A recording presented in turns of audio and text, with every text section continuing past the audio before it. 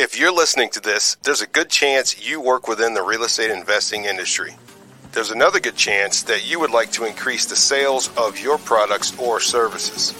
Well, you're in the right place. United States Real Estate Investor is a platform you need to place your brand directly in front of your target audience. With our focused, growing audience of real estate investing beginners, enthusiasts, and seasoned professionals, you can continually reach our captivated viewers and listeners with ease. To learn more or to get started today, just visit UnitedStatesRealEstateInvestor.com/advertising. That's UnitedStatesRealEstateInvestor.com/advertising. Get ready to increase your brand awareness and your bottom line. Attract clients with content.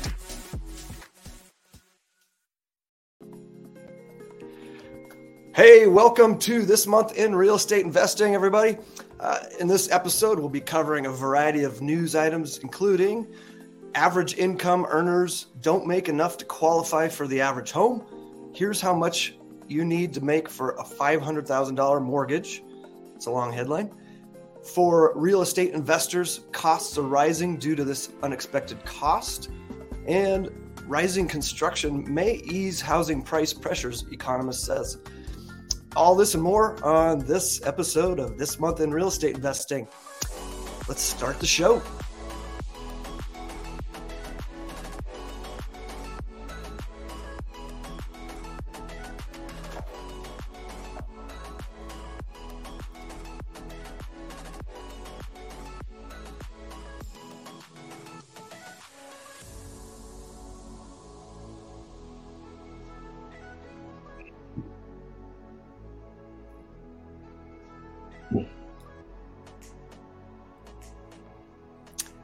All right, everybody. I'm your host, James Brown, and I teach people how to make double-digit returns through safe, secure, stress-tested real estate investments. Go to hybridinvestor.vip to learn more. If you're watching live, feel free to comment and ask questions. Our guests today are Nathan Turner, who is returning for a second episode with us. Once he gets on, he's running a little late. And new to the show, Sean Honer, is that how you say it? And Richard Roop. Yes, sir. All right. In that order, I guess let's start with Sean. Introduce yourselves and share your background. What types of investing you guys focus on? Well, I consider myself a newbie still when it comes to real estate investing. I started maybe 6 years ago. Started with the single family property down in Florida and moved to multifamily 2 years afterwards. About 18 months ago, I started dipping and dabbing in the storage facilities. And to this date, I have 3 facilities, total probably at 250 doors at all 3 facilities. Also have a couple other commercial properties, a small restaurant, a dance studio, automotive shop, and a tire shop. So that's what I have so far in my portfolio. Great. Thanks. Richard? All right. Well, I bought my first investment property, so to speak, back in 1996. I bought over 500 houses over the years as a creative real estate investor. I'm a marketing consultant turned real estate investor, and now I'm kind of known as the marketing consultant for real estate investors. I use a creative approach. I don't rely on banks or mortgage brokers or real estate agents, or I don't even rely on my buyers to keep their promises or anything like that. So I've set it up so it's a little bit stress-free, and it's very creative. Don't deal with banks or anything like that. It's an option. It's just I don't rely on it. And so what I do now, I help a lot of real estate investors generate leads and convert more of their leads into deals through marketing campaigns, through marketing strategies. And today I'm really big on helping people apply artificial intelligence strategies and tools to scale their business and do provide more value, do things better, do things faster, and to make a lot more money. Fantastic. Right on. Cutting edge stuff. It is. It is. It's exciting. Right on. Well, hey, let's jump into the news. So first one up from Benzinga, 10 states with the highest rent increases. And I'll read them off starting at the top. Florida, Colorado, where I live, Montana, Idaho, Tennessee, Georgia, Arizona, New Hampshire, Utah, and New Mexico. And yeah, just a little note here, Florida and Colorado have experienced rent increases of over 45% since 2020. So, well, just the ones you mentioned are between 36 and 45. That's a huge increase, between 36% and 45%. Yeah. Sean, are you in Florida or are you somewhere else? So I'm in Georgia, and I'm in Southwest Georgia, a town called Albany. But speaking of Florida, I just left Florida this past weekend on vacation. But my very first property, which was a single family home, was actually in Florida. And it was amazing how I was able to just, put some lipstick on that property and jack that rent up, and it's true. Now it's just a landlord's haven, go there and basically charge what we want to charge. So. Yeah. Where do you live? I'm in Texas. So, and one of the reasons I came to Texas is because of the real estate opportunities and the taxes and stuff like that. So, and I'm in a small rural area, which is, I recommend, that's a good place to own long-term, is go further and further out, because all of these cities that you mentioned are metro areas. And I think it's kind of bubblish right now. Those rents are really high. I think there's going to be continued demand for rentals. So it's good to have rental properties. I don't think we're going to sustain that growth in rents because of the changes in the economy as that we expect. Yeah. I think people's incomes are going to go down. I don't have a crystal ball. It's just that I've been through several cycles, and I've been doing this for a couple of decades. And the writing on the wall is people are going to have more and more trouble creating that financial stability. If they're just the normal, they have a job, and if you're an entrepreneur, you can pivot. You can do a lot of things. And I think a lot of people should have a side hustle or start a business or something like that. But the economy, it doesn't look bright. But for real estate, there's always going to be that demand. Yeah, people need places to live. Yeah, that's true. Especially when we're talking residential, right? So exactly. Yeah. Hey, a comment was, will AI make incomes decrease? What do you think? Yes, absolutely. A lot of people's, I would say over the next 1 to 3 years, a lot of jobs are just going to go away because it can be automated. It can be done through artificial intelligence. And I think people should understand that and find out, what they can do. Like if you're a business owner and you have employees, well, a lot of those employees you're not going to need anymore. In fact, that's the case today, depending on what they do, if it's very repetitive and things that can be systemized. So if you're employed, you want to look at how you can provide that human element to your job and be valuable, and then use AI to become more valuable. So I think it's the people that don't, because everybody's going to be using AI, so you might as well start learning how to use it now and use it in your job, not only to keep your job, but to get a raise. And then, of course, if you're a business owner, you got huge opportunities, huge. So there's going to be this divide, and so you want to stay. You don't want to fall asleep. You want to, and it's fun stuff. I mean, you can use it in your business, in your job, and as well for personal. I planned a trip that I'm going on in September with my family. It's a road trip, and I planned it all out very simply. I just told ChatGTP, I said, here's what I want to do. And it laid out my entire schedule, told me what the mileage was, how much I'd spend on gas, how many hotel rooms I needed. And then when I changed the dates, it just instantly changed my agenda when I said I changed my date. So wow. a lot of fun, a lot of uses. It's almost unlimited as far as the use case goes. Yeah. It's like, what can we come up with, right? It's whatever you can imagine, actually. Yeah. I recently did a program called How to Do Anything, Anywhere, All at Once using AI. And it basically, you can do anything. So it's all a matter of your goals, your intention, and what you want to improve, change, or have. Yeah. I know I've used it for descriptions for listing properties.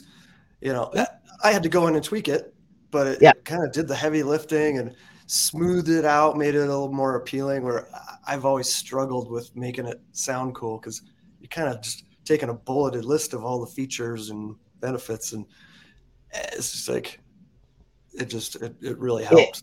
It'll do 80% of it for you, right? Yeah, knock that out in a few seconds, and then you just spend the other 20% making it how you want it.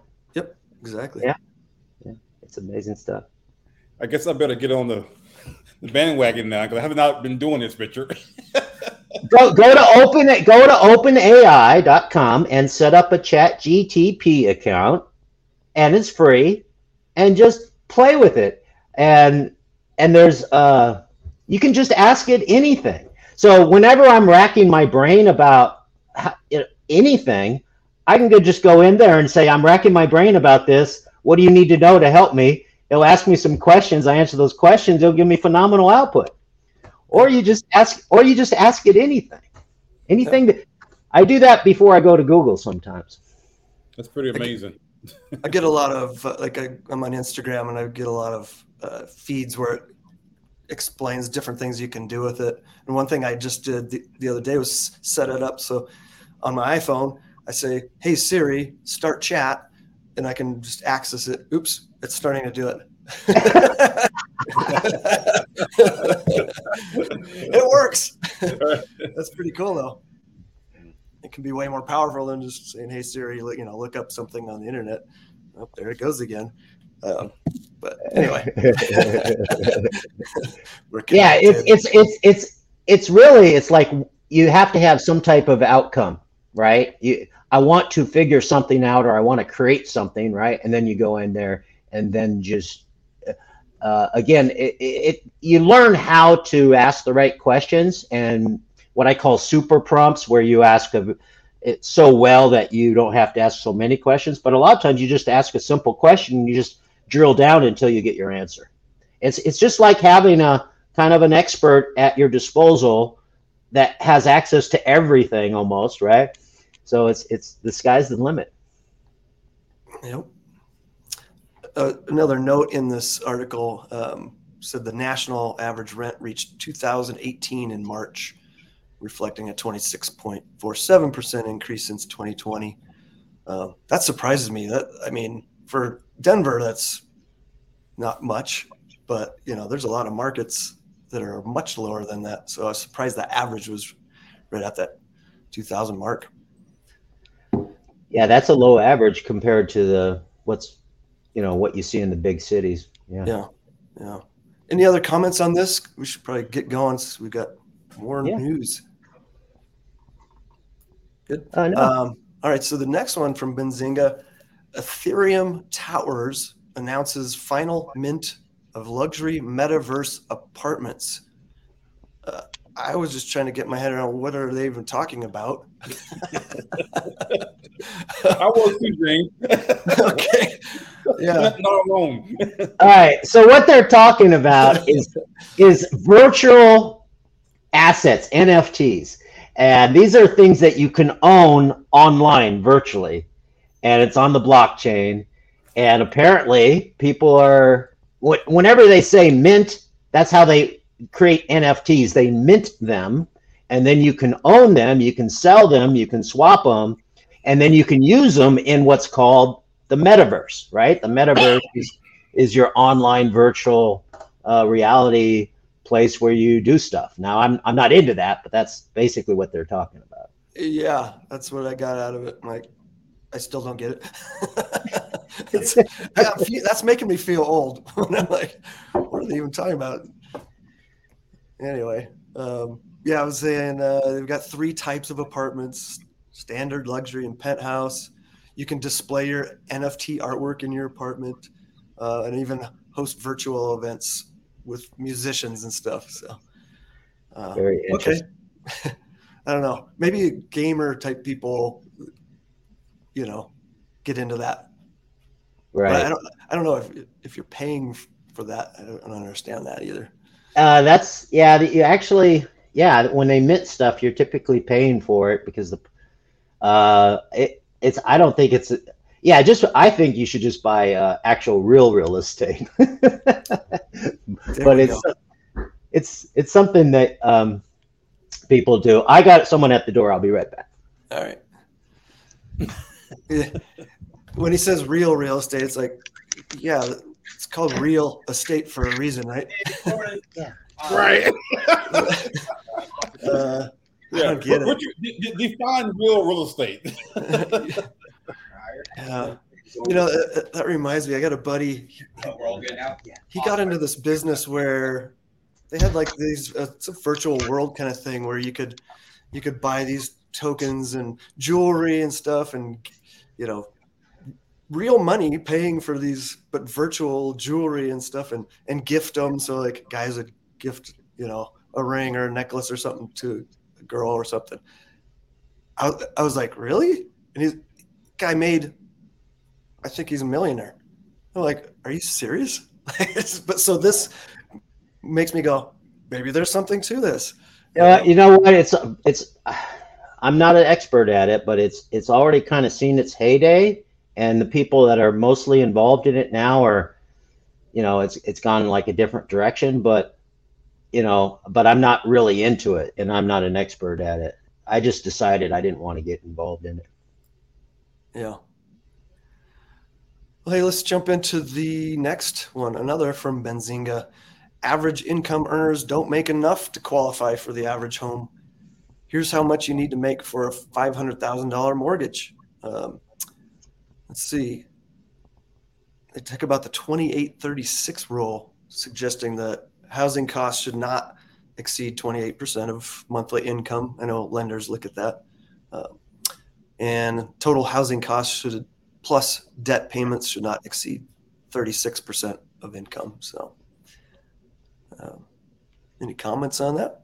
Well, a $500,000 mortgage, you have to have pre-tax income of $110,000. Yep. I think you're going to see some trouble with them. Well, we've already seen people are having more challenges getting their mortgages. That's why I think it's good to be in maybe. There's a lot of people like what we've seen with a property appreciation over time is the baby boomers, and they're being more conservative, and they're downsizing, and so that's going to have one impact on prices. The low availability is pushing up rents and pushing up prices, right? But yeah, people have to be able to afford. So I think actually some people will have to rent and not buy just because it's going to be hard. The requirements to get a mortgage are getting tougher for some people. And look at the income requirements. Of course, that's a $500,000 loan, right? Yeah, which is below average for Denver. So. Well, in 2008, I don't know. I probably had 50. Well, I don't know how many properties I had at the time. Well, I had about 60 properties. But we saw the mortgage market change in 2008 with the financial crisis, 2008 financial crisis and the housing bubble, and prices in the sand states went down like 50%. Now that's fine if you're just going to buy and hold and keep forever, right? But if you have to sell in the next couple of years and the price goes down, then you get hurt. I I don't know when, but at some point, I think we're kind of in that bubblish phase, and at some point it has to adjust, and I just don't know when. But I never like to rely on appreciation. So I like to rely on income. So if you buy a property, yeah, can you afford it? And you want to keep it long term. If you're going to rent it out, you want to, you want to have at least a break even. But I wouldn't rely on the property going up. I would rely on the money you can make keeping it from the tax benefits and the positive cash flow and those type of benefits. I look at appreciation as a bonus. Right. And the longer you hold, the more you can weather any type of changes, because we always see changes in the market. Yeah, just got to be able to hang on to it. Richard, what states or markets have you mainly invested in over the years, and has that changed over the years? Most of the properties I bought were in Colorado, but I have partners, joint venture partners where we buy properties nationwide. Mm-hmm. So I'm familiar with housing markets nationwide. My preference is to get out of the metro areas and go on what I call the sprawl. So maybe be 20 or 30 minutes from the metro area if you can, where you can have more for your money, more natural beauty, less crime. And that, I think people's values, that's what they want, but it's also more affordable. And the further you go out, the more affordable it is. Right now, I'm in the middle of nowhere. I'm not currently buying properties. I'm helping other investors. But yeah, I actually had a lawsuit back in 2014 where the government took 56 of my properties. Ooh. For no good reason. Oh, that's a stinger. Wow. Yeah, that was a stinger, and it took me a couple of years to work my mind around that and get over it. But yeah, it was just one of those things that nobody can explain it. So asset protection is a good idea.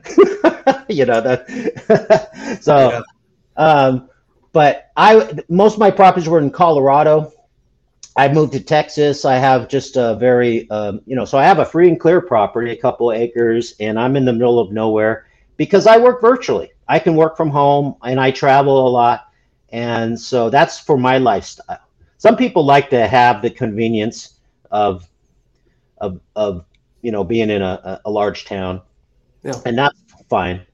But I think if I was to want to I'd like to have a multi-million-dollar property on the beach here in Texas, but I would probably lease it with the option to buy versus owning it right now, because the higher the property range, the more it'll get hit if things change.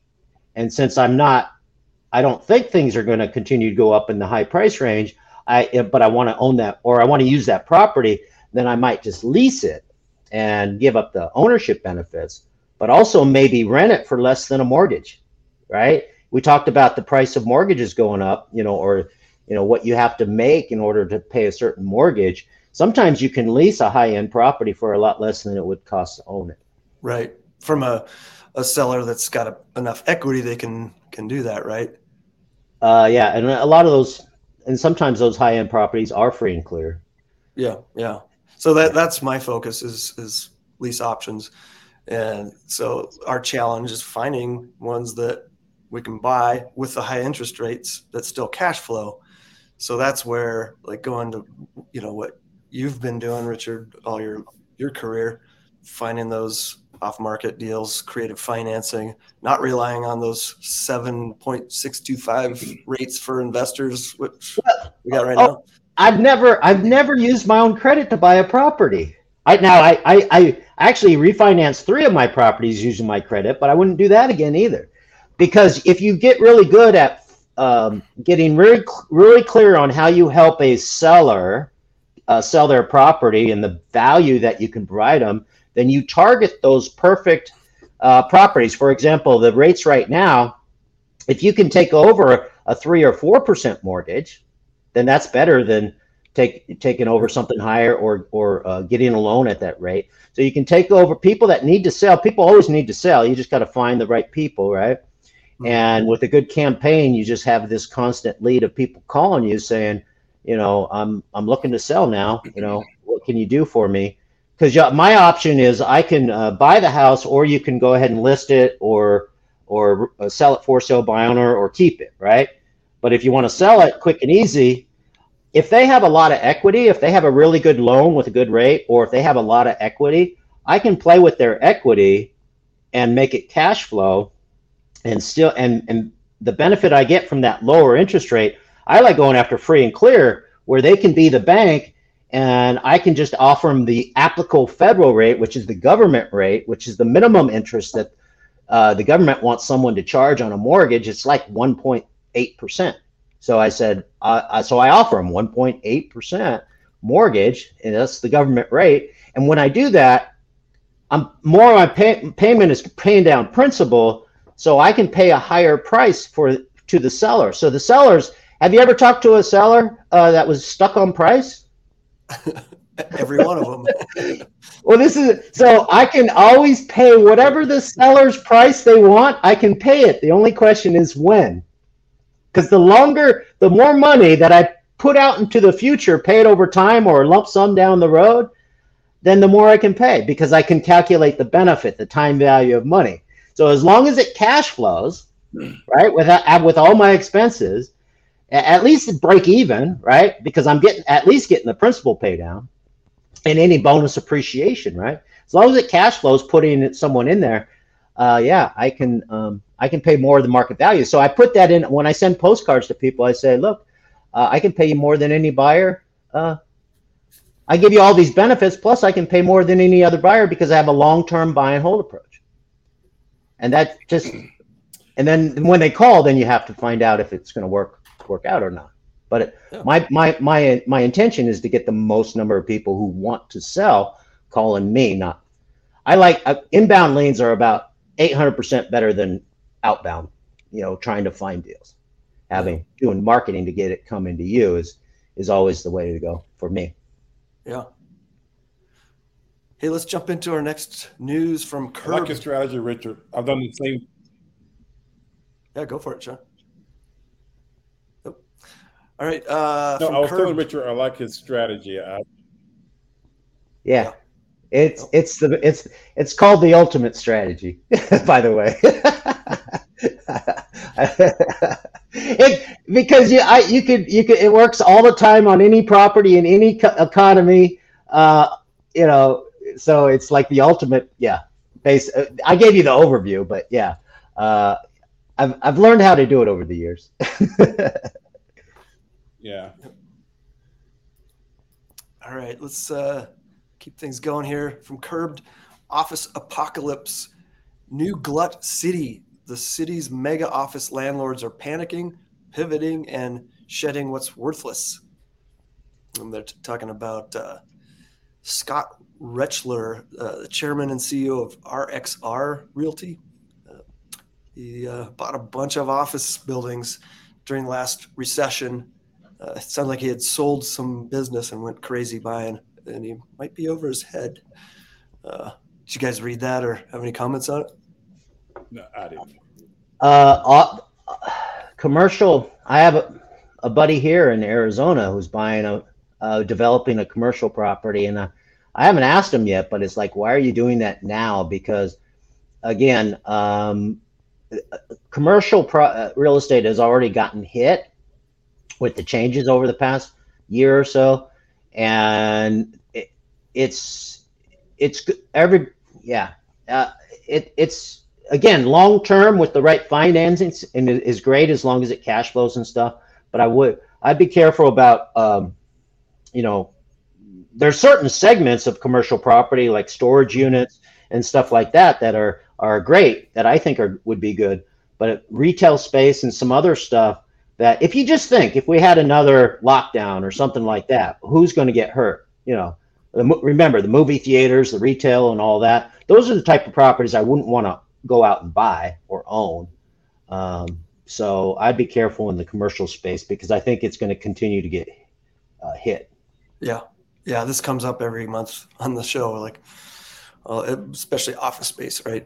Because it was like rats bailing out of a ship, sinking ship. It's a tough space to be in. But like I said, self-storage and other things are fine. I drive around, and I drive through different towns, and I drive through towns where they have all these like big box stores and all these retail centers and stuff, and they're half empty, you know, and so it's very market specific. But again, if you're in a very dense area, high metro area, then the prices might have been pushed up, might be bubblish, but it's really based on demand.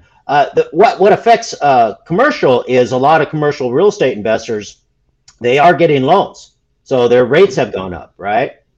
And that changes all the numbers because it's all about cash flow on commercial. It's all about cash flow, and that's the value of a commercial property is what the cash flow will provide. Yep. One question we had from viewers: is commercial real estate dead, and flex space on the rise? I know there's a lot of people getting creative, creating flex space. Flex space, I like the idea. I'd have to research, the demand for it, because a lot of people can actually work from home. Like I'm recording a program here. I was in a studio, and the guys that were in the studio, they were going to go home and work on the editing and all that. They didn't need to be in the studio for that. We needed a studio because we need a studio, so that's a physical thing. But a lot of work can be done from home. I think that's going to continue to grow, especially with AI. But yeah, if you have a team and you like to meet with your team, instead of having your own office, you have this flex space, especially if you don't need it all the time. So I like the idea of flex space. I'd have to I don't know what the future is for it or the demand for it is, but I like the idea of it. And as far as creative real estate, it's always, to me, there's a lot of people invest in real estate different ways. If you're a one-trick pony, then you're leaving a lot of potential deals on the table that you couldn't convert because you weren't flexible enough. You didn't have other options. So to me, a creative real estate investor is a transaction engineer, so they can look at the situation and have multiple ways. I can lease option it, right? I can do owner financing. I can take over someone's existing loan, or I can flip it. I can fix and flip it. I can buy and hold it. So if you have all these different exits, then if your focus is on helping the seller or helping your buyer or helping your private investor or your other investor or your lender, if you focus on providing value and you know what you can do, to me, that is being creative, having all those options. So yeah, that's always the way to go, especially, in up markets and down markets. It's how, if up markets, there's a lot of benefits to that. Down markets, if you're in the job of helping people solve problems in a down market, more and more people, like when we go through these articles, more and more people are having different types of problems. If you're in the business of helping them, providing solutions, then you're always going to be in demand. So creative real estate is the way to go. I've never been a traditional, landlord, put 20% down, borrow some money, and own a property to be a landlord. And I don't like being a landlord. I always put a buyer, someone who's going to buy the house from me later in the house, give them 1, 2, 5 years, whatever. I don't care. I want to hold the house, but I don't want a tenant. Yep. I want a buyer mentality in the house. And if they buy it, great. And if they don't, great. It doesn't matter. So I like being in that position. Like I told you earlier, I don't like relying on anybody to keep any agreements. Sleep better at night. Yep, that's why we do lease options. And we're helping families get into homes that we're getting told by the banks, right? So I love that. 60% of the people that want to buy houses can't, and you're serving that market. Yep. All right, let's take a break and learn from one of our sponsors. Hey, it's me, Antonio Holman, founder of United States Real Estate Investor and producer of This Month in Real Estate Investing. Are you ready to ignite your financial freedom with what has been called the hottest REI strategy around, or should I say strategies? Enter Jason Palliser's 2-day investment blueprint, where you will learn the secrets that the real estate investing community doesn't know because they never had a reason to before. With Jason's 2-day investment blueprint, you will learn how to tackle real estate deals with over 40 different strategies, which means your chances of losing another deal nearly disappears completely. In Jason's 2-day life transformation intensive, you will learn how to generate more deals, close deals faster, win more deals over other investors, multiply your real estate deal strategies, and much more.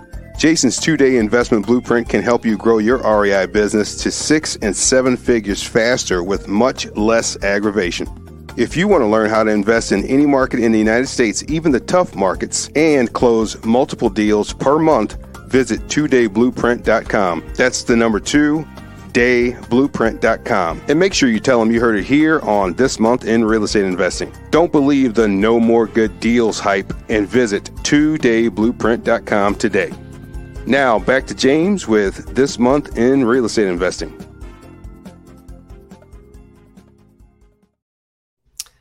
All right, let's get back to the news. From Fortune, commercial real estate billionaire Barry Sternlicht's firm just defaulted on a $212.5 million Atlanta office tower. Saying a lot of these vacancies are caused by remote work, as we all kind of know. So the delinquency rate for offices is super high. It actually surged 4.5% in June from 1.7% the previous year. So, yeah, in fact, that question that we had was CRE dead and is flex space on the rise? Actually, I think they meant CRE as commercial real estate. Yeah, it was commercial real estate dead. And this is you just read in the article, the changes in the demand for that type of space caused him to default on that commercial property, and we're going to continue to see that. Office buildings, an office tower in Atlanta. We're getting the same thing every month. So, like I said before, there's opportunity, but when do you jump in, right? I think that's the big question for people that are looking for those opportunities. There's always opportunities. There's always opportunities. Yeah. All right. We have Nathan Turner back. Hello. How are you? Hello. I'm good. Thanks for joining us. No, my pleasure. So let's see. Let's just jump into the next article from Yahoo Finance. For real estate investors, costs are rising due to this unexpected cost. Insurance. That's a big one. I think everybody's feeling it no matter where they are, right? Like Florida, obviously, you get hurricanes and shifting climate causing problems there. But it's not just Florida. What are you guys seeing as far as insurance for your businesses? Well, I have some software that calculates the net cash flow on any property, and when you take into account your insurance, your taxes, your homeowners association dues, and then if you got utilities, if you're paying your utilities. So inflation affects all of those. So I have a adjustment to adjust for inflation, and that's what it affects. That's what inflates. So insurance. I don't think we're done with inflation, and so we've already seen inflation, right? We're seeing inflation, so that's increasing the cost. One cost for real estate investors would be insurance, and I would imagine. I'm not surprised that they have a report on that. Yeah, I was saying Origin Investments, they're a multifamily investor, experienced a surge 26% year over year. That's a lot. I think some people are asleep on this inflation thing. I mean, because if you have contractors managing your properties, if they're not raising their rates already because they kind of fall asleep on that, they're going to have to stay in business because their costs are going up. their insurance and their supplies, right? And then labor.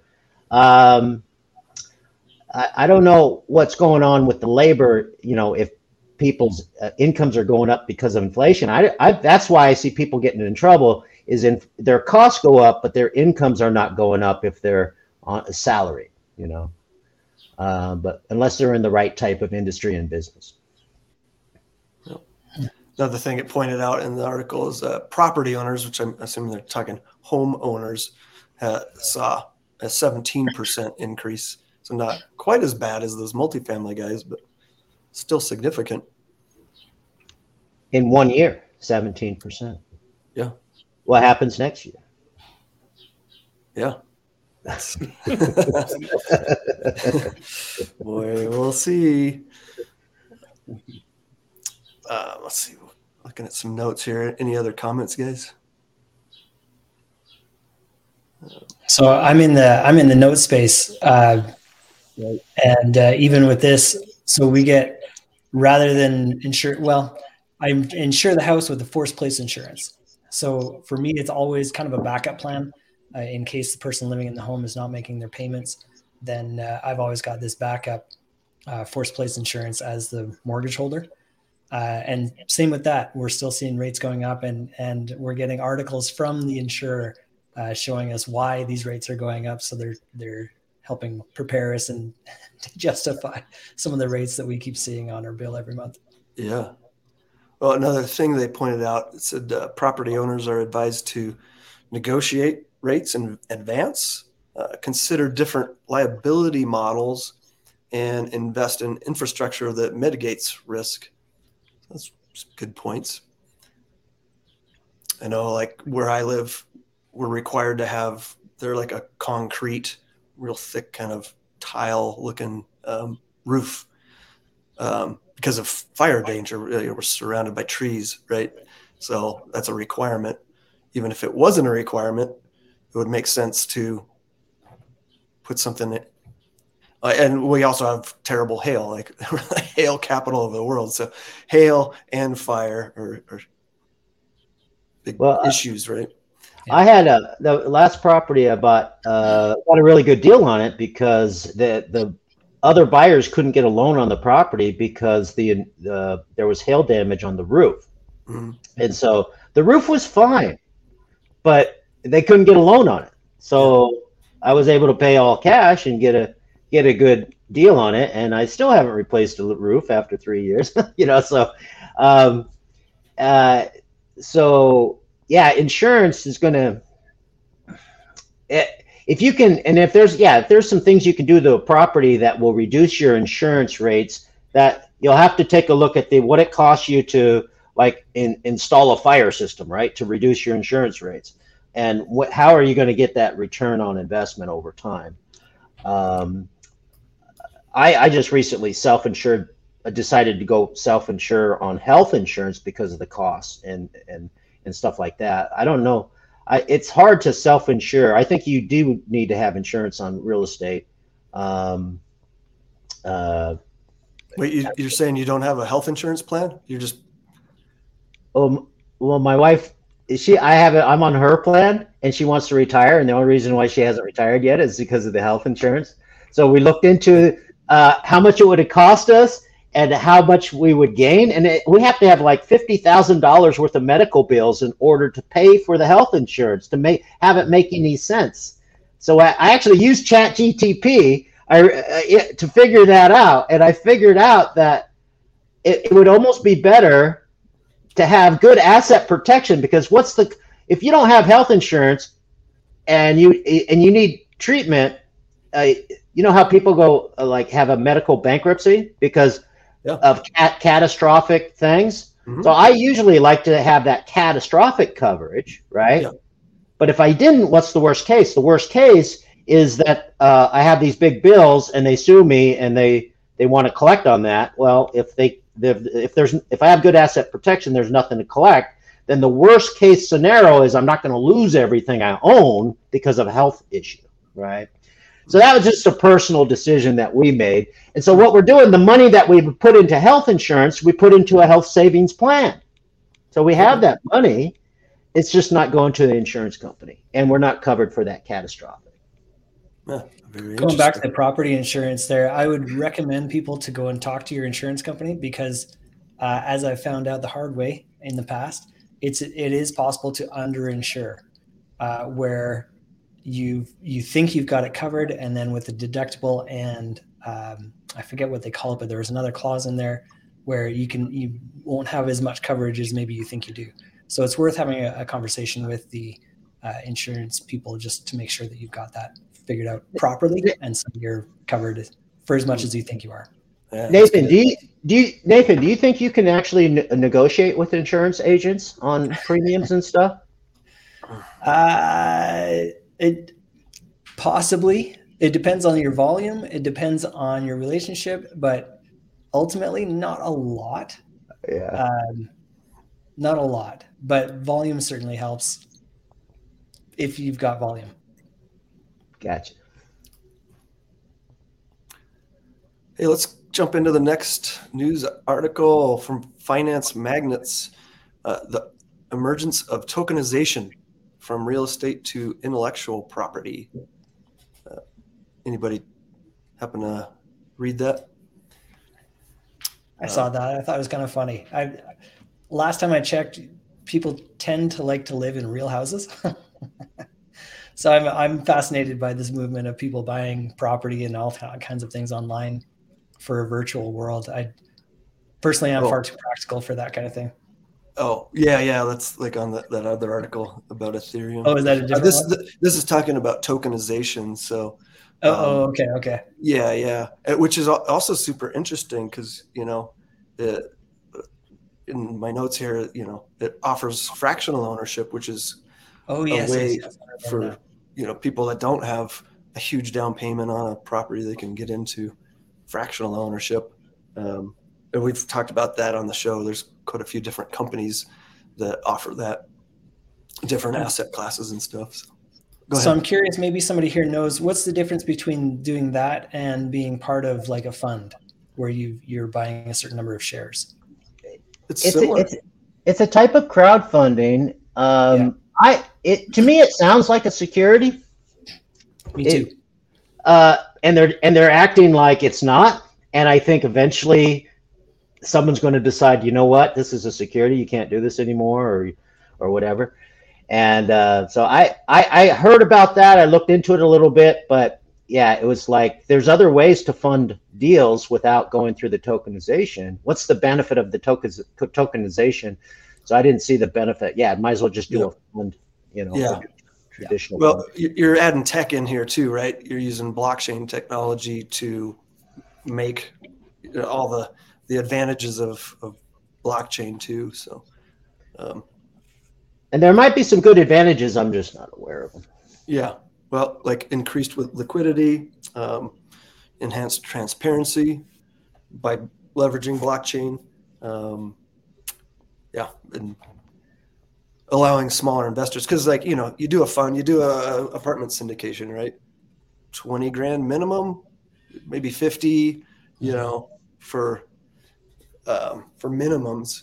But, a college student could get in on some of these other deals, $100 or something, Yeah, it seems like a little bit of a loophole right now for security purposes. Oh, I'm with Richard. I think it's going to get shut down here sooner than later. We'll see. It's going to have to still be run by legitimate, established operators that are following all the rules, right? Yeah. Still be using blockchain and the tokenization. They're going through those rules right now with Coinbase. It's like, what are the rules? Coinbase is saying we're following the rules. And they're saying for these different tokens and different coins, it's like we're following the rules. And the SEC is saying, no, you're not.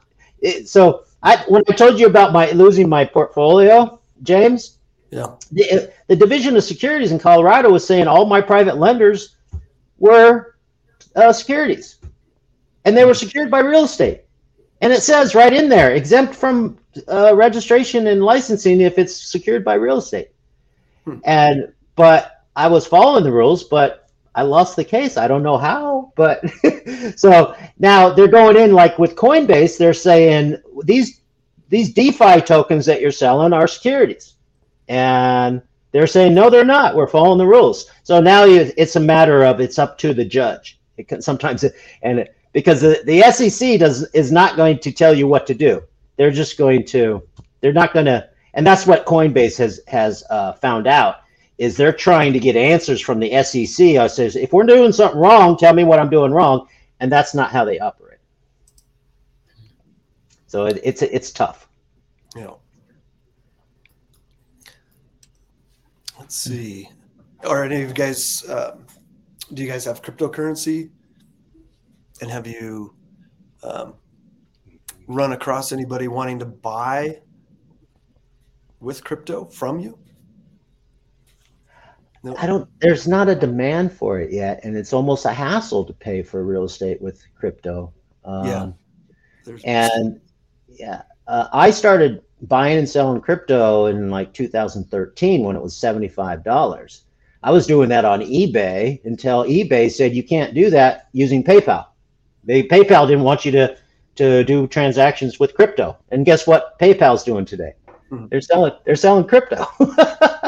But that was I think Bitcoin, I think we're going into that central bank digital currency. They're really pushing that. That's not a good thing. That's like Bitcoin is great, but I don't think there's that huge opportunity that it used to have. There's uses for it, but the government is saying we want our own Bitcoin, but we're still going to be able to print as much money as we want with our digital currency. And have you heard about the central bank digital currency, James? Oh yeah. Oh yeah. It's not a good thing, and they're pushing. I can't believe they're making progress on that. But yeah, we'll see. It's something I can't control. Yeah, I don't know much about it. I do have a buddy that's kind of in the financial world that was raising a red flag the other day about it. Like, I don't know. Yeah, but like you said, there's not how do we control it? How's it going to affect us? There's a lot of questions, right? Yeah, unless it's part of your mission in life to stop it, what can you do? You educate yourself when it comes around, but yeah. All right. Let's jump into the next one. CNBC. Goldman Sachs misses on profit after hits from Green Sky Real Estate.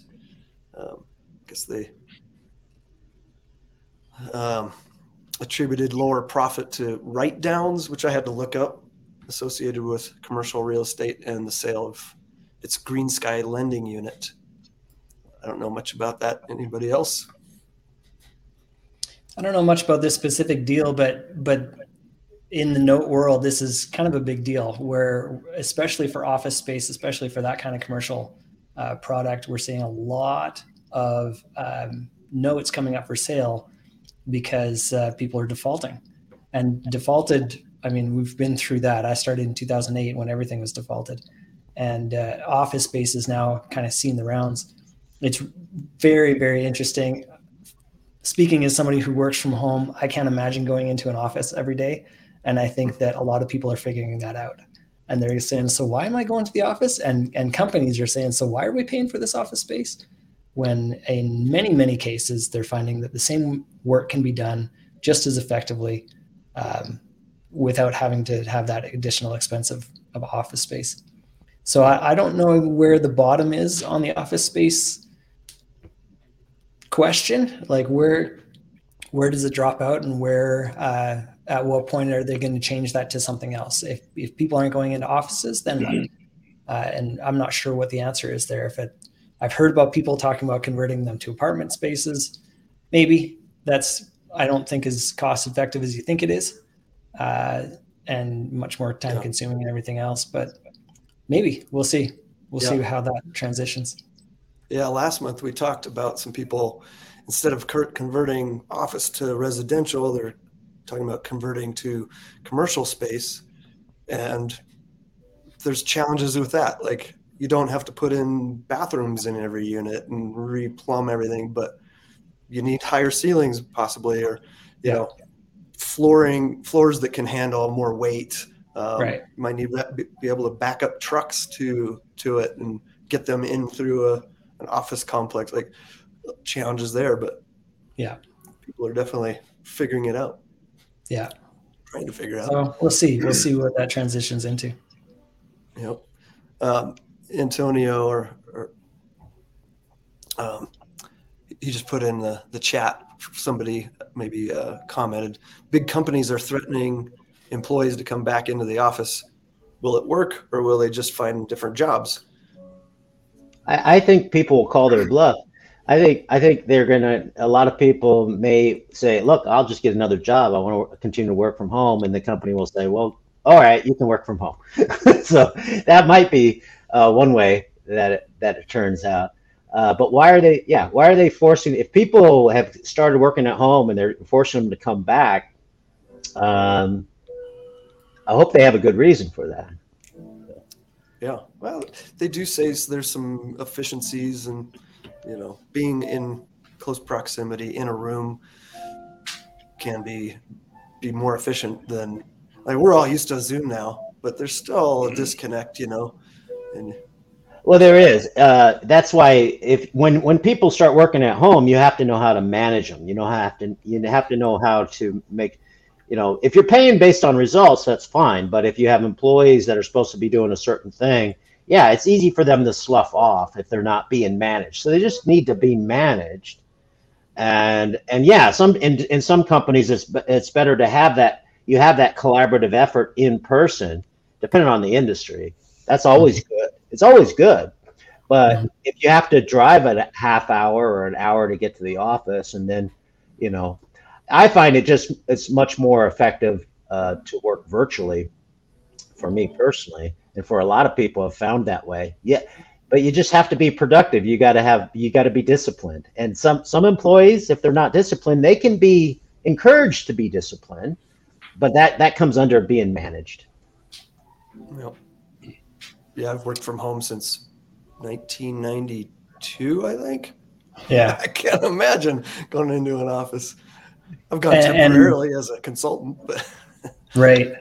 But again, we're seeing that coming out of COVID, especially the demand for property outside of larger city centers grew exponentially because people figured out, well, I don't actually need to drive into town. And big companies are threatening, and I agree. I think they're going to call the bluff and say, yeah, we'll see. Yeah. At some point, something's going to give, and I think it's going to be the employees that win for the most part.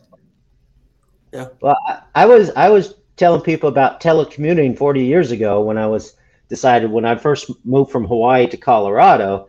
Though one of the things I was looking for is these rural areas that have this growth potential. And the reason, we talked about this earlier, but one of the reasons for that growth potential was telecommuting, because people could actually work from home. And this was I guess it was like 30 years ago, right? And it's still today, it's still a trend. That work from home and telecommuting is a trend. It's gonna go up. It's not the other way around. Yeah. So especially with the way technology is going, and yeah, after everything that people learned after COVID and all that, that's going to continue. There's so many benefits. If you do it right, it's much better. But in some industries, you have to have that physical location. And I think a lot of companies are going to look at, just based on numbers, retention is a lot less expensive than hiring somebody new and training a new employee. So I think that's going to go a long way. And I think the employees have a lot of wiggle room there where they can say, well, go ahead and hire somebody else. And people are going to get smart, and they're going to say, this is what it would cost you to hire somebody else, or you could just pay me an extra 10 grand and I'll stay at home. Thanks. A buddy of mine said he's been able to work from home for quite a few years. They tried to get people to come back for a little bit, but they backed off, and now they're going hard again. They want people to come in at least one day a week. And they're going to have like chefs come in, bands, like they're going in hard trying to get people to come in, incentivize them. But, offices downtown Denver, it's like everybody. And I've talked to a lot of people that have that, where they're coming in once a week or maybe twice a week for half a day. But I think the days of 9 to 5 for most companies, and again, depending, like you said, Richard, depending on the industry, I think for most industries, I think that's done, more or less. And you see that in the office space, now, that's affected the demand for office space. And then we have these other compounding effects with rising inflation and rising interest rates and that stuff on the commercial space. But yeah, I think the demand for people working in an office when they could actually work from home is going to go down, and that the demand for that space is going to be decreased. Yeah. Sean, what do you think about all that? Well, you talk about so I work in law enforcement, so I have to go clock in every day. But we do have administration through our agency that's only coming in maybe once or twice a week. And it's true, they're finding all type of incentive just to bring the guys, to want to come back to the office, So, but and they tried like 3 days a week, and then they basically cut it down again to maybe 2 days a week. So, yeah, so I've seen a up and down in my agency with actually coming into the office. Interesting. I think it makes more sense for the company if they have a strategic plan around that. It makes take advantage of that. Reduce the time, the money, the expense, all of that. As long as you get the result, as long as you get the end result that you need from your team. Right. Exactly. Yeah. All right, guys, let's take a break for our next sponsor. It's me again, Antonio Holman, founder of United States Real Estate Investor and producer of This Month in Real Estate Investing. One of the best ways to increase your company's brand awareness and increase warm leads is to create written content online. But as we know, content creation can be very time consuming and not very cost effective when having to pay professional copywriting fees. It's time to use REI Content Packs. REI Content Packs done-for-you content packs give you the tools, flexibility, and cost-effective way to increase your brand's visibility and online presence without spending hours or even days stressing on what to create.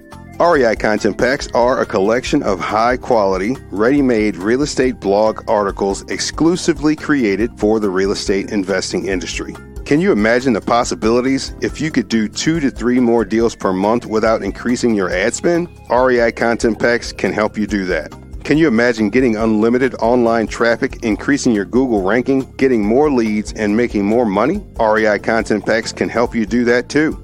To get started increasing your brand's content and lessening your workload, head on over to thismonthinrealestateinvesting.com/REI Content Packs. That's thismonthinrealestateinvesting.com/REI Content Packs.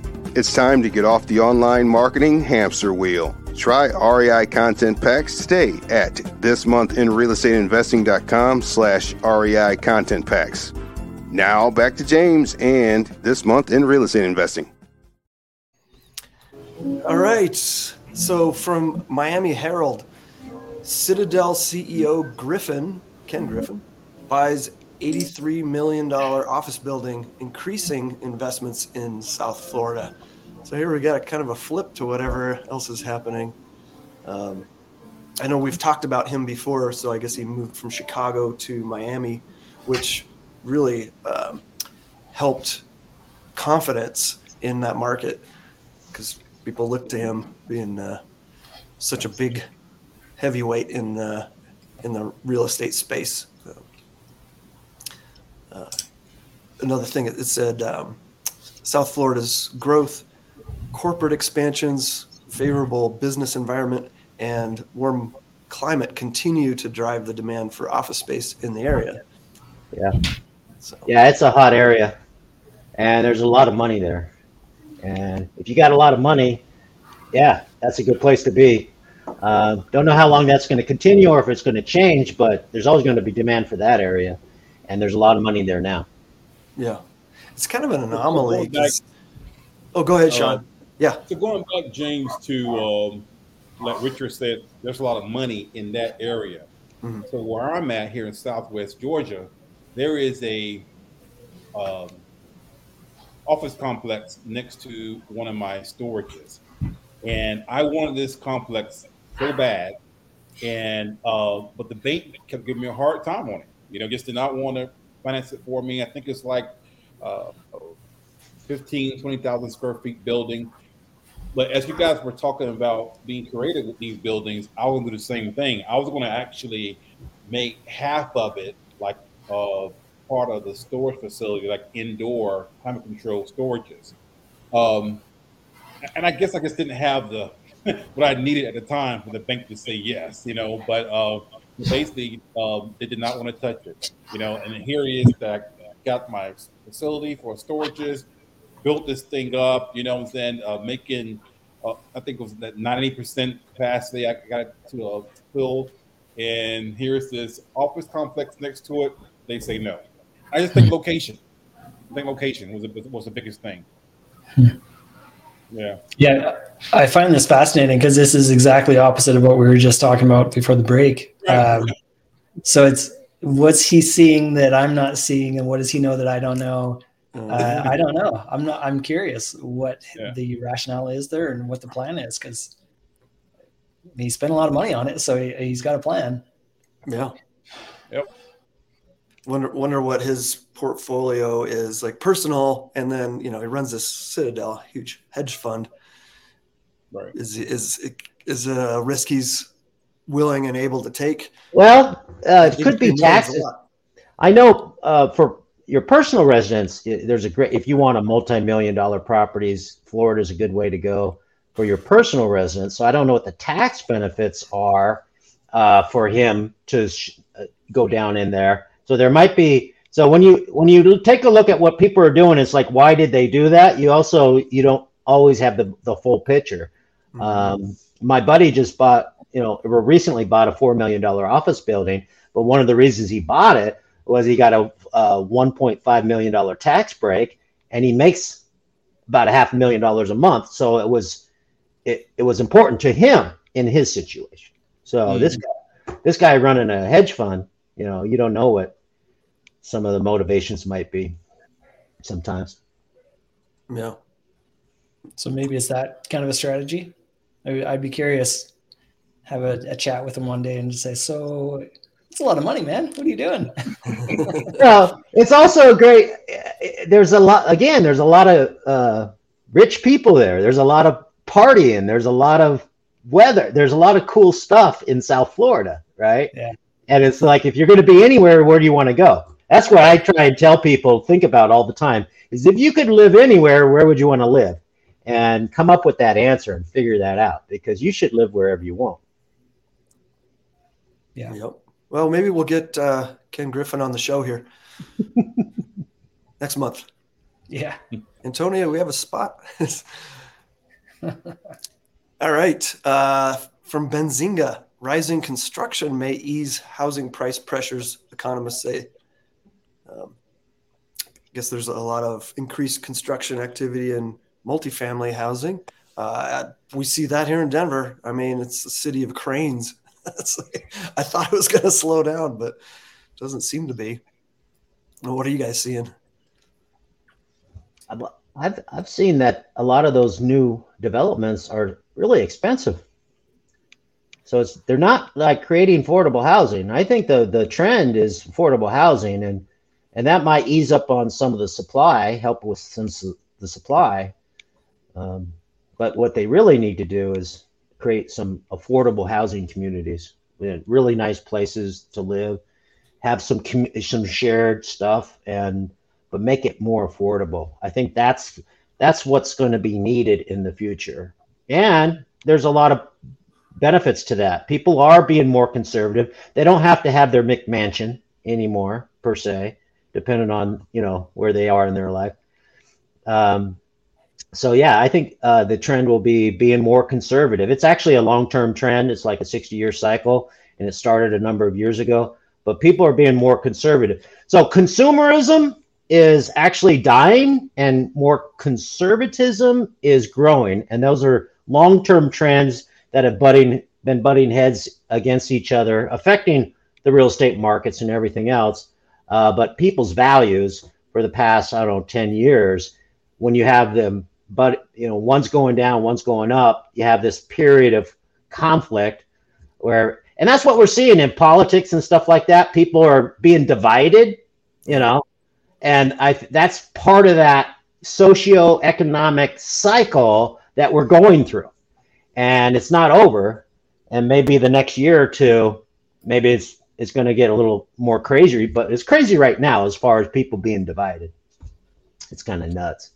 I think the key in that article is a lot of the construction is in multifamily, and it may not be exactly affordable housing, but perhaps more affordable than a single family dwelling. Right. True. And so a lot of people, I think, are gravitating toward that just because price matters. And again, I've got my own house, and that would be, for me, that would be a difficult transition into some place where I don't have a yard, where I don't have the space that I like and things like that. But for a lot of people, I think that's just, they've decided it's worth it. And they're willing to maybe downsize in order to save some money or get into a house at all. Yeah, it is part of that baby boomer trend of people downsizing. Yeah, definitely. Yeah, there's always going to be that, right? But yeah, economically, sometimes they're forced into that. So yeah, that article was kind of showing that it was multifamily was seeing a spike, but then single family was declining, or that's what they were seeing it was starting to do. So as far as housing starts. Yeah. Mm-hmm. Yeah. Sean, in the storage space, are you finding an increase in business because people are downsizing and storing their stuff? Is that something that? Oh, absolutely. Yeah. Yep, absolutely. Again, I purchased my third facility back in April, but that facility I purchased, I mean, it just went up like 30% when I took over, and so many families were basically saying that they were just downsizing and moving in together with other people. So it was a plus for me. So yeah. Yeah, I like storage facilities and mobile home parks. I think those are good things to own. Yeah. Doesn't matter what market we're in, right? Mm-hmm. Especially self-storage. It just seems to weather those shifts. But it's unbelievable how many going up though, especially here in Southwest Georgia. I mean, you can't turn the corner, you see a sign, Jack's self-storage coming soon, and then I'm sitting here like wondering, oh my God, are they going to affect me, But I'm just going to keep doing what I'm doing, providing good services. And so far, I've been very steady with my numbers and going up over the summer. So I'm in a happy place. How did you find those deals? Did you go, were they on the market, or did you go out and approach sellers? So that's why I said your strategy is ringing a bell with me. I like your strategy because everything you said, I blueprint. I followed that, everything. I went to a bank one time, so I had at one time residential 25, 30 doors. And not one time did I go to a bank. I all did the seller financing, just knocked on the door. I called it driving for dollars, of course. And but for the storage facility, I had 5 duplexes, and next to the duplexes were a storage facility, and just abandoned.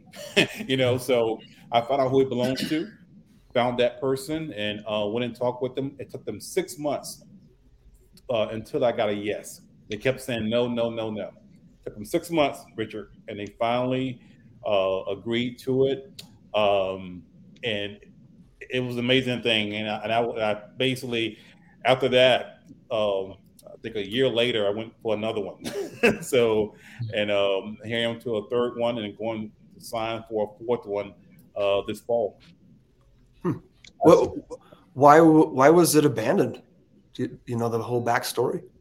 I think that it's just like the mobile home parks that Richard is talking about. Is that you have the same individual that owned this park or owned this facility for X amount of years, decades, maybe inherited from grandmother or grandfather. Mm-hmm. And so they're getting old, and 9 out of 10, their children don't want it. Right. You know, and and you can tell that they're not putting money into it. So it's almost like a relief. One lady told me it was a relief that she got rid of that. She said she thanked me for buying it. You know, and so here is me, an energetic guy that want to go in and make some money. And you know, I said, look, I don't want to go to a bank. That's you and I work something out, and you be my bank. And that's, you know, and they're like, okay, you know, they agreed to it, and here I am again, going on a 4th facility doing the same thing. Well, that's my favorite market, is retiring landlords. So if you have someone with a facility like that, they're a landlord, right? They're managing the property, and these people are done. So yeah, you can get a very specific list in the zip codes that you want to own in. And I actually used ChatGTP to create a free special report for self-storage owners, and I created a cool postcard I can share with you, which is basically getting just any. We're targeting self-storage owners, and we're saying, look, there's a lot of reasons to own. There's a great reasons to own a self-storage, but you might be done. If you're done, give me a call, you know, and that's all it says. And we just want people that are done or ready to talk and avoid the hassles, because in self-storage, just like other types of commercial, when they're done, if they've owned it for a while, because we would target people that have owned it for 10 years or more, right?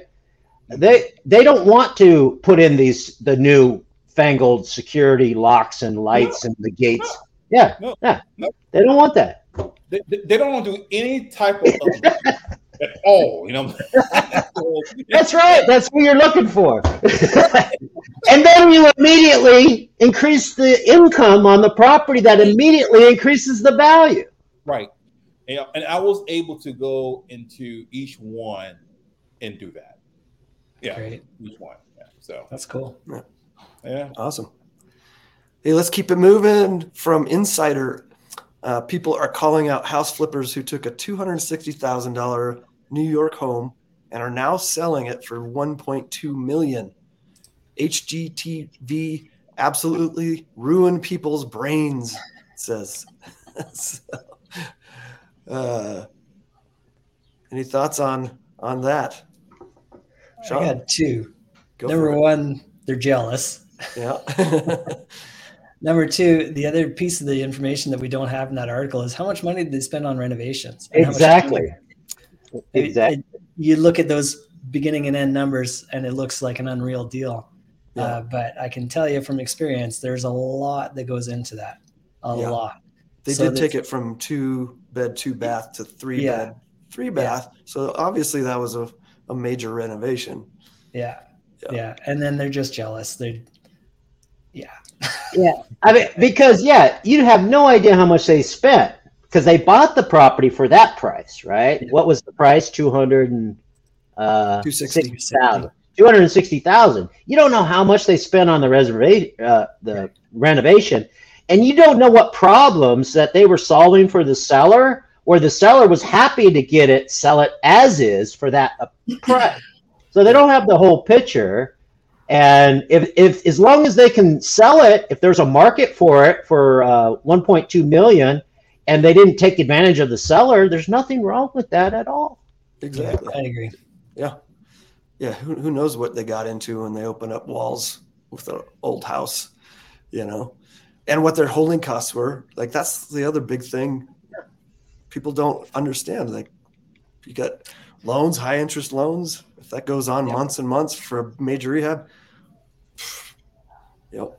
Yeah. And if there's other houses in the neighborhood that can support that kind of a price, then I don't see anything wrong with that. That's just, it is what it is. Yeah. It is the market. You can be angry at the situation, but okay. Yeah. You can't force a buyer to buy something they don't want to throw down money on. Yeah. I have to tell sellers that in this market, right? Like they think it's worth this. Like, well, things have come down. People aren't going to pay you what you want. I can't force them to grab a pen and sign. Like, that's not how it works. So they can sell or finance it, create a note, and then sell it to me. I'll take care of it. Don't worry. Yeah. Another thing about that article is they're selling it for 1.2. That's what they're asking. They haven't even sold it yet. This is true. Yeah. Good point too. Yeah. Yeah, Sean? Sean, you're going to say something? Nope.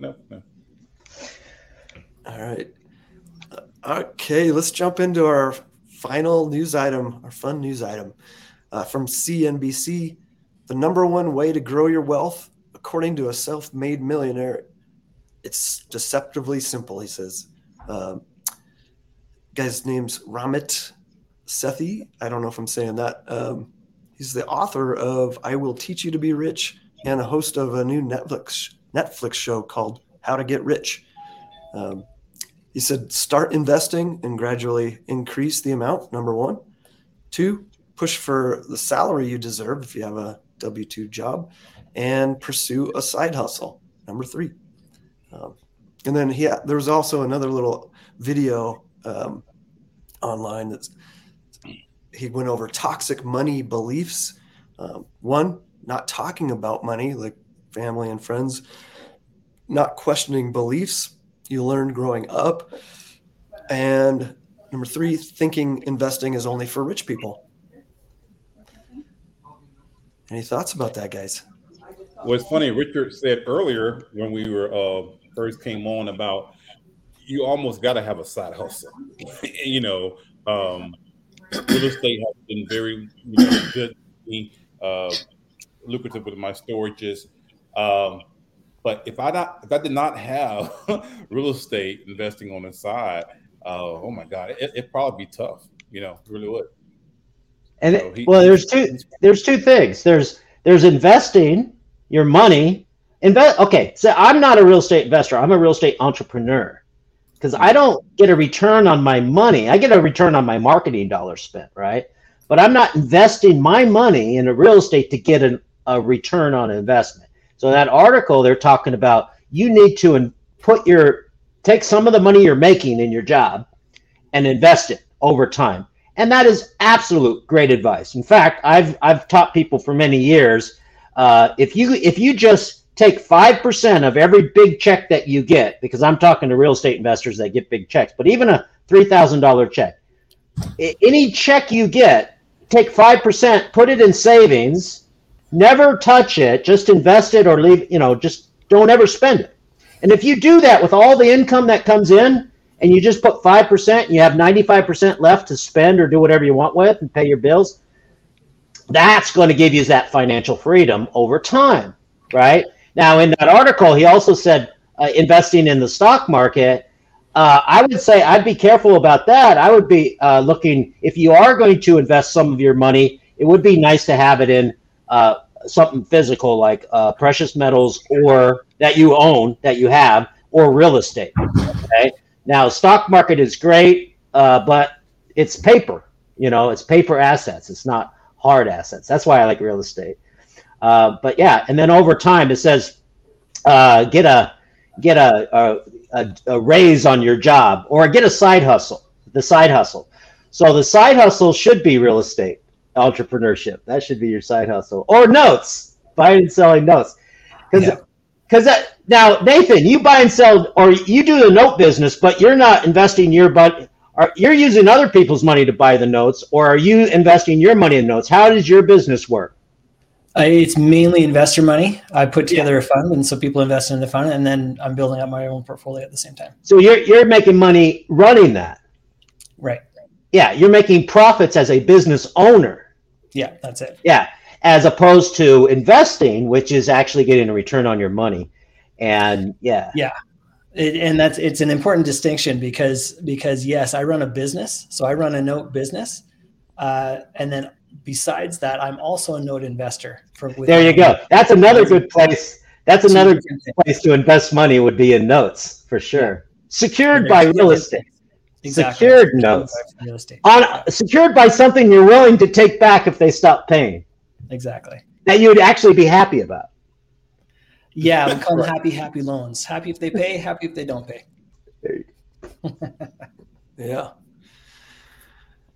A couple other notes. I guess Ramit, the host of that show, he said he hates the idea of buying a home.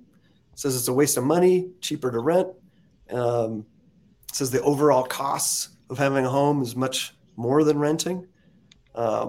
What do you guys think about that? I haven't run the numbers, but I would tend to disagree. But I don't know. I haven't actually run the numbers, so I don't know. It would depend on the location, but like in Rich Dad Poor Dad, Robert Kiyosaki's famous book, Rich Dad Poor Dad, he teaches that your home is not an investment; it's a liability. You have to pay property taxes. You got to pay insurance. You're not getting any income from it, right? Yep. So it's technically your personal residence is not an investment. It's more of a liability. Yeah, right. Unless you leverage it, right? And it's not factoring in loan pay down, the fact that your loan amount is not going up like rent does every month.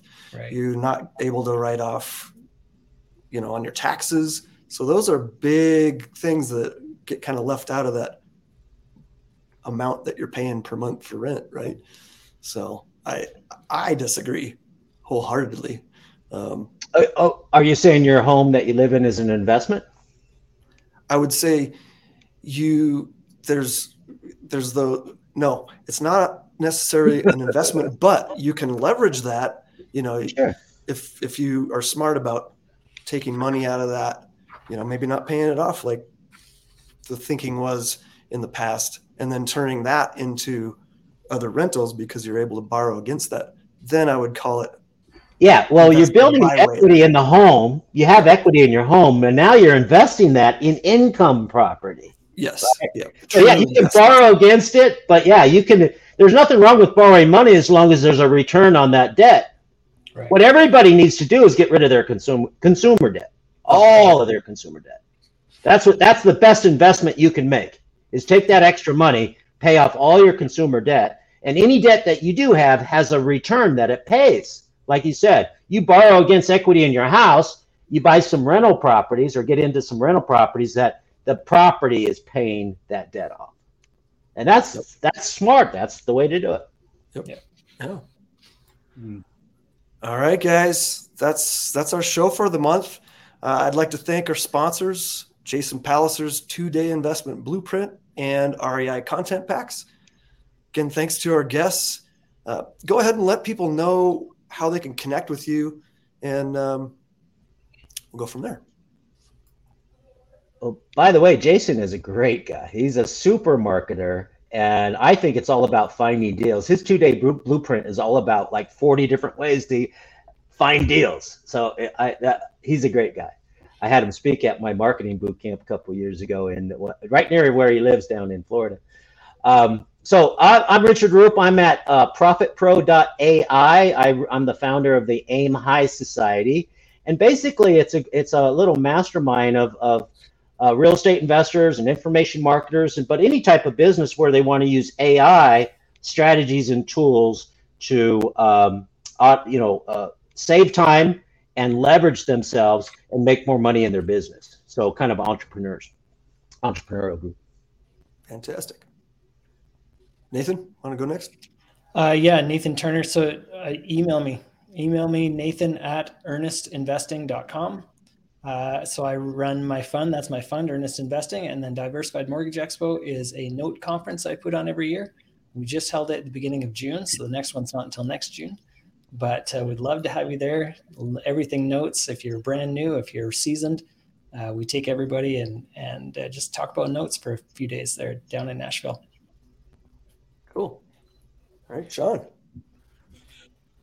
Sean Honer. I can be contacted through LinkedIn, Sean Honer, Facebook, Sugar Bear Storage, or my email address is sean.honer@yahoo.com. Fantastic. Thanks, guys. Again, I work with investors, and if you got any questions or want to dive in, go to hybridinvestor.vip. Also, thanks to our producer, Antonio Holman, working in the background. He's with United States Real Estate Investor.